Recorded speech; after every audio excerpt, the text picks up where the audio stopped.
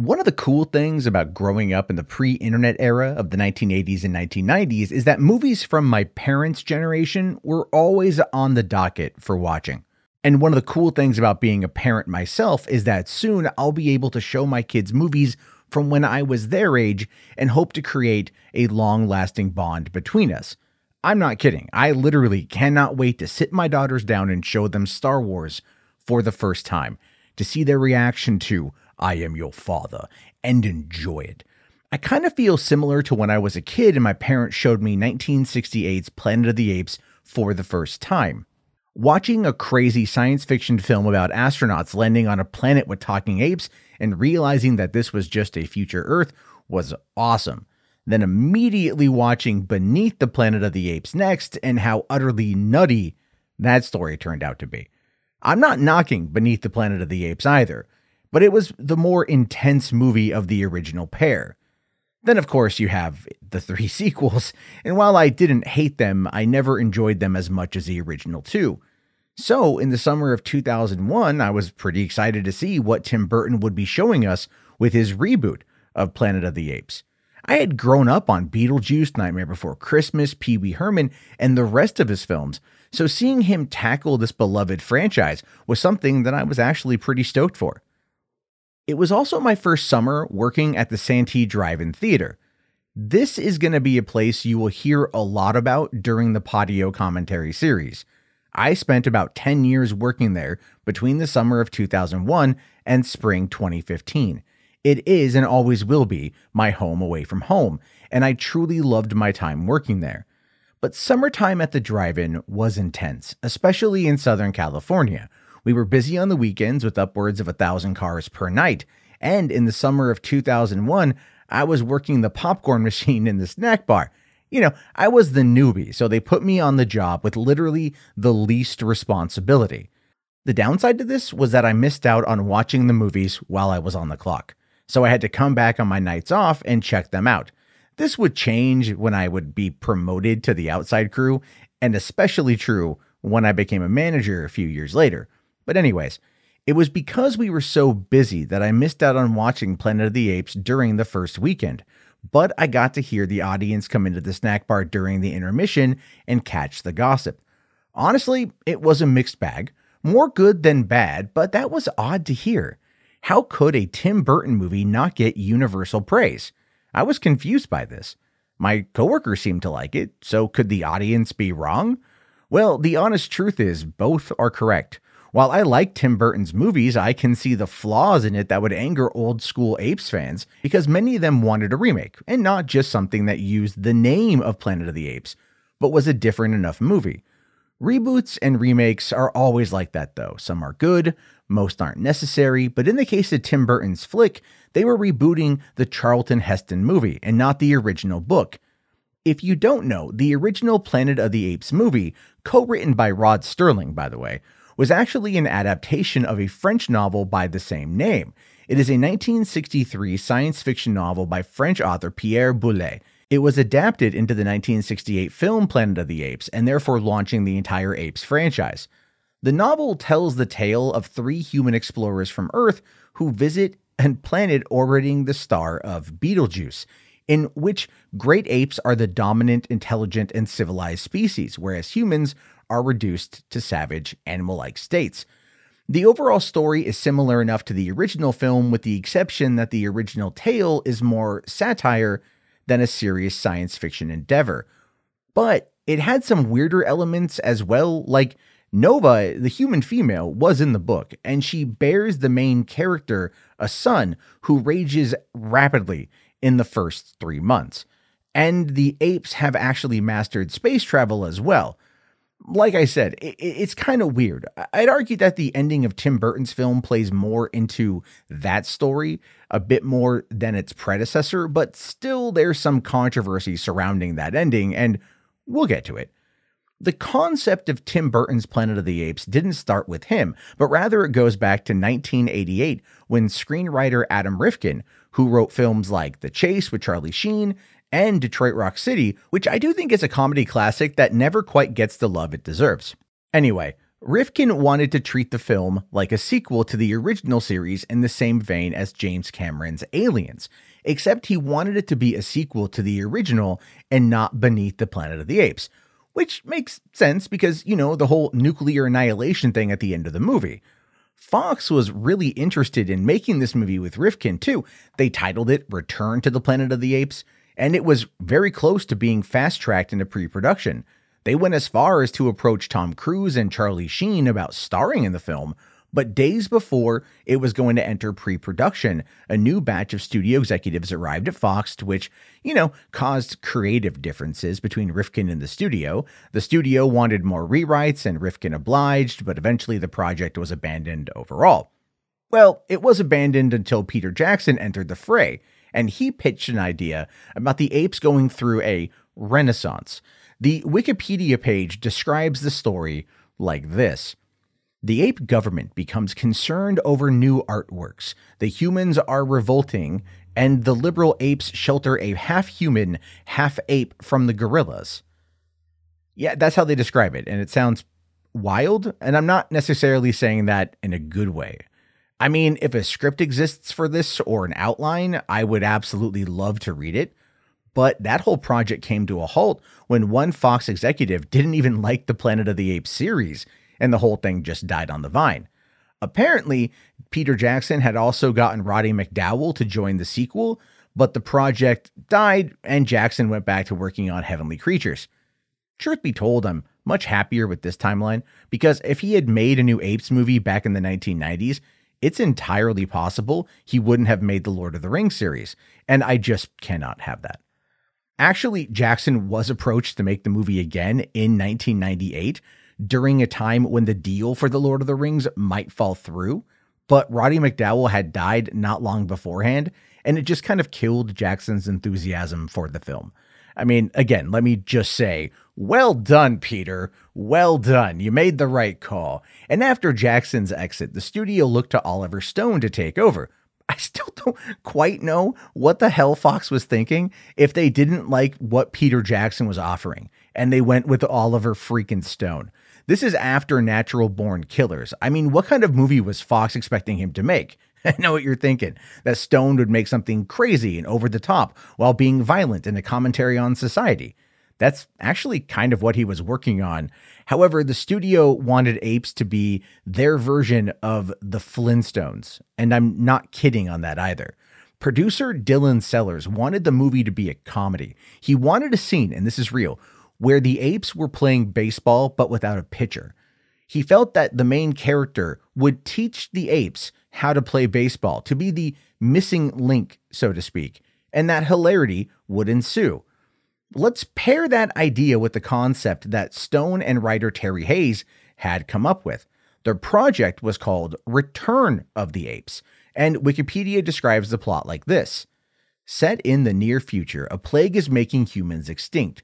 Geneticist Will Robinson discovers the plague is a genetic time bomb embedded in the Stone Age.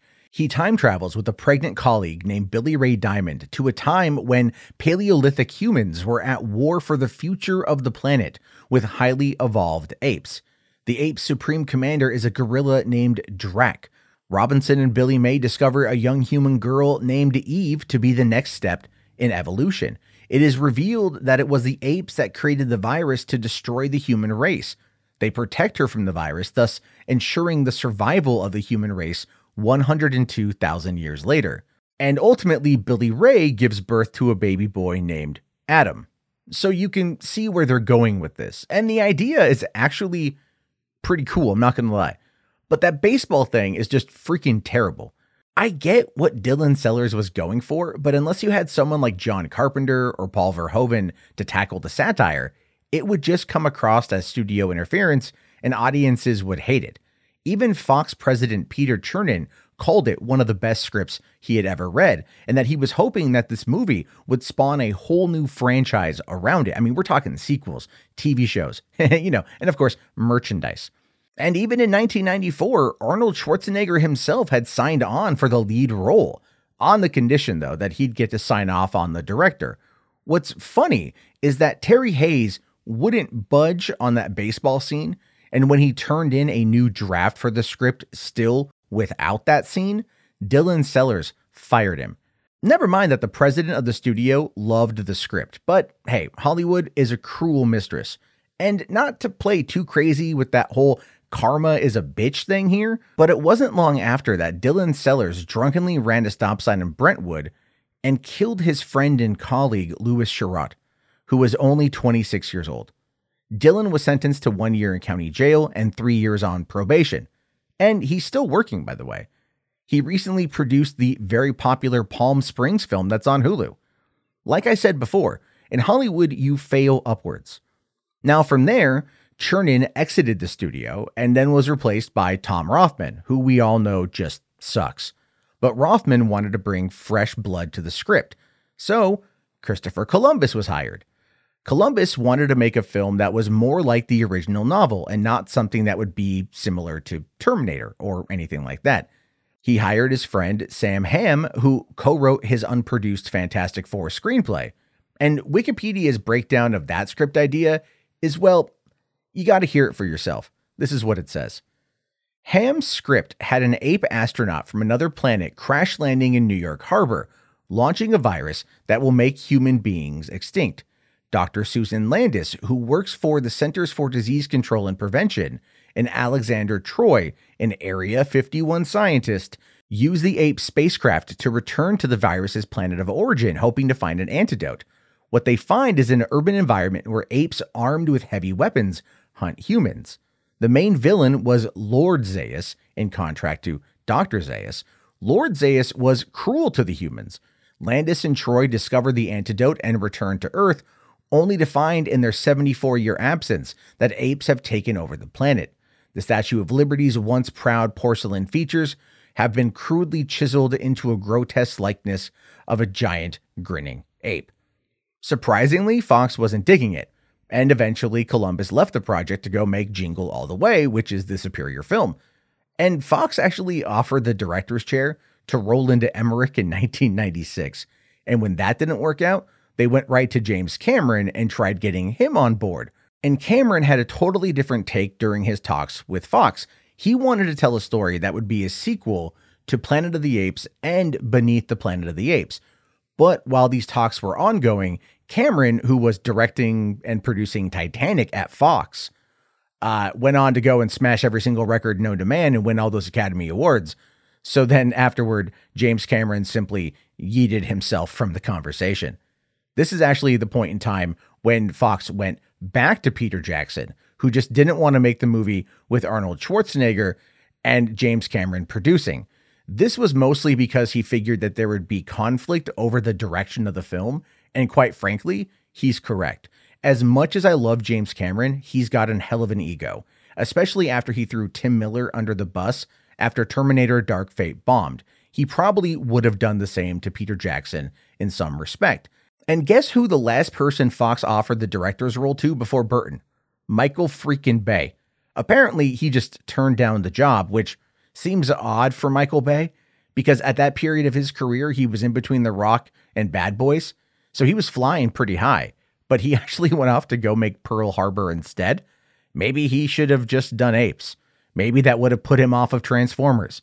Maybe there's another timeline where this theory happened. Wouldn't that be nice? And there was one more director that Fox approached over this, but I haven't been able to lock down when it happened, and that was actually Steven Spielberg. I don't know any other story about that, just that they had approached him at some point in time to make this movie, which would have been insane. But he went to go do AI instead, so we know how that turned out. And finally, after all of that, Fox was able to lock down Tim Burton in early 2000.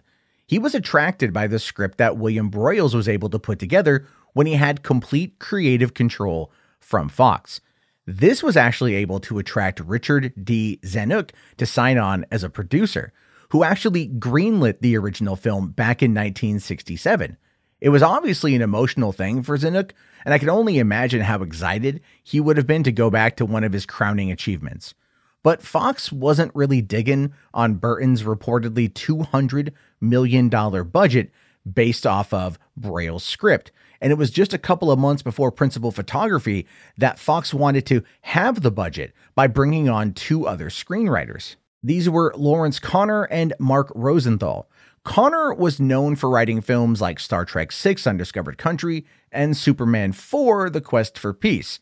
Rosenthal was his writing partner on films like Mighty Joe Young and Mercury Rising, but in his own right, he wrote Jewel of the Nile, which isn't as good as Romancing the Stone, but still not a terrible Indiana Jones ripoff.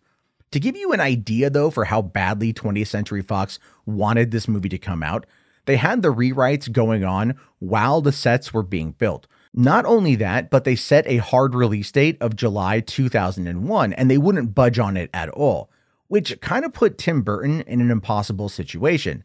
Then Burton was placed in another impossible situation when he had to choose between working with Stan Winston or Rick Baker for the ape makeup. Winston was the original designer, but he did leave over creative differences, and Burton chose to work with Rick Baker, with whom he had enjoyed a partnership on Ed Wood with. Rick Baker actually had his own kind of score to settle, so to speak, because he had worked on Dino De Laurentiis' King Kong back in 1976 and regretted not being able to make it as realistic as he wanted. This was his chance at redeeming himself. And to be honest, the effects on these apes were pretty top-notch for the beginning of the new century, and the makeup still holds up 20 years later. But the makeup was actually a nightmare for the actors because they had to get up at 2 a.m. and spend 4.5 hours applying the prosthetics, work the full day, and then go through a 90-minute process of removing the makeup at the end of the day. At one point, Michael Clarke Duncan actually sprained his ankle while shooting, and he had to go to the hospital in full gorilla makeup. I really do hope that there are some photos of this that exist because it would be really funny to see. Also, rest in peace to Michael Clarke Duncan. You will be missed. When it came to the casting of the movie, there are a couple of really interesting stories here, especially one from Mark Wahlberg, who signed up for this movie after just meeting with Tim Burton for 5 minutes. He really just wanted to work with Tim Burton, which I completely understand. Though in order to make sure he was able to solidify himself as an action star and not an underwear model, Wahlberg refused to don a loincloth, similar to Charlton Heston in the original film. I know I'm kind of jumping ahead here, but one thing that stands out in the aftermath of this movie is that in 2011, when asked about comparing the reboot of Planet of the Apes to Rise of the Planet of the Apes, Wahlberg admitted that the Burton film wasn't good. But he defended Burton in the process, claiming that Fox bungled it. And if you know anything about Tom Rothman, you know exactly how this came to be. But I do want to say, good on Mark for coming out and defending Burton while throwing the studio under the bus. A lot of actors would make up some bullshit, but I'm glad that Mark didn't. Also at the time, Mark Wahlberg had committed to working on Ocean's 11 in the Linus role that Matt Damon took over, and he left that movie in order to go make Planet of the Apes, so that's pretty funny. Tim Roth, on the other hand, had a pretty terrible experience overall. First, things were actually looking up for him. He had asked Tim Burton if he could rewrite some scenes in order to make his character General Thade more frightening, and Burton, to his credit, encouraged the idea.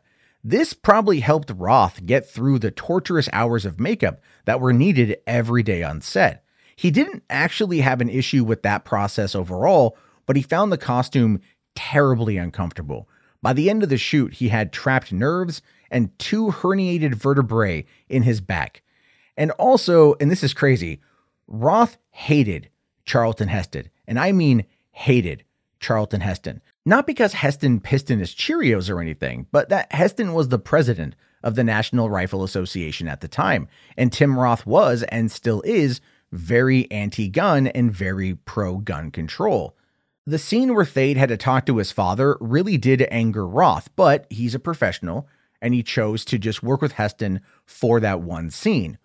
Later on, he did admit that if he had known about that particular scene first, he wouldn't have taken the role. I get this, but I'm still glad that scene exists, because General Thade is meant to hate his father, and the condemnation that Roth has for Heston can be felt in that scene. And then there's also Helena Bonham Carter, who met and fell in love with Tim Burton because of this movie.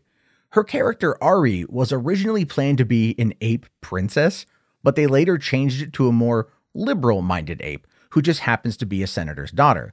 I feel like this kind of made more sense looking back at not only the original film, but the original book.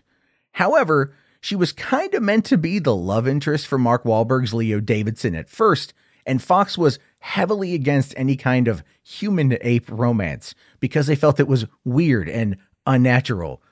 Burton tried to offer some kind of compromise by calling it toned down, but the studio's veto still stood after the fact. And even at the end of the movie, when Ari and Leo kiss, it always felt weird. It didn't feel platonic, but it also didn't feel romantic. It just felt out of place, like the Reylo kiss at the end of Rise of Skywalker, but only this time it was interspecies erotica. Kind of. The filming of the movie itself started in November 2000 and ran through April 2001. Think about this. The movie wrapped filming just 3 months before its release, and there were script rewrites happening while the sets were being built in order to reduce the budget by half, and 20th Century Fox wanted the movie to come out by July 2001.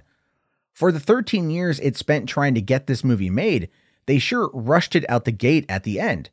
This might explain why the ending was so controversial.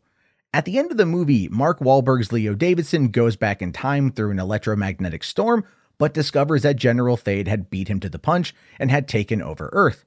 It was definitely a departure from the original film, and this left audiences scratching their heads.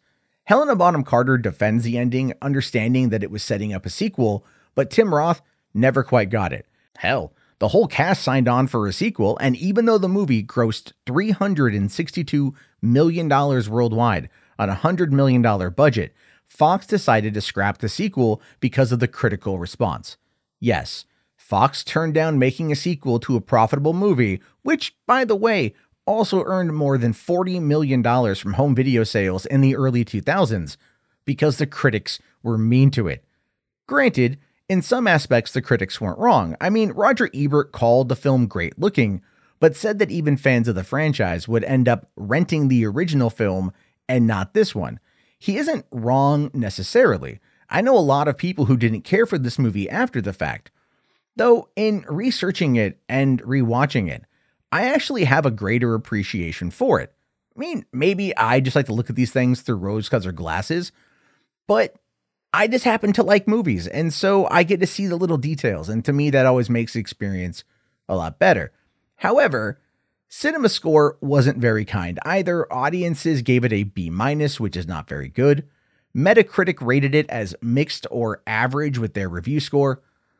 And ultimately, it's a middle-of-the-road movie overall. It's not Burton's best work. It's not his worst by a long shot. This is just another example of Hollywood mining their intellectual properties, not because they should, but because they could, capitalizing on the name brand of something people have adored for decades.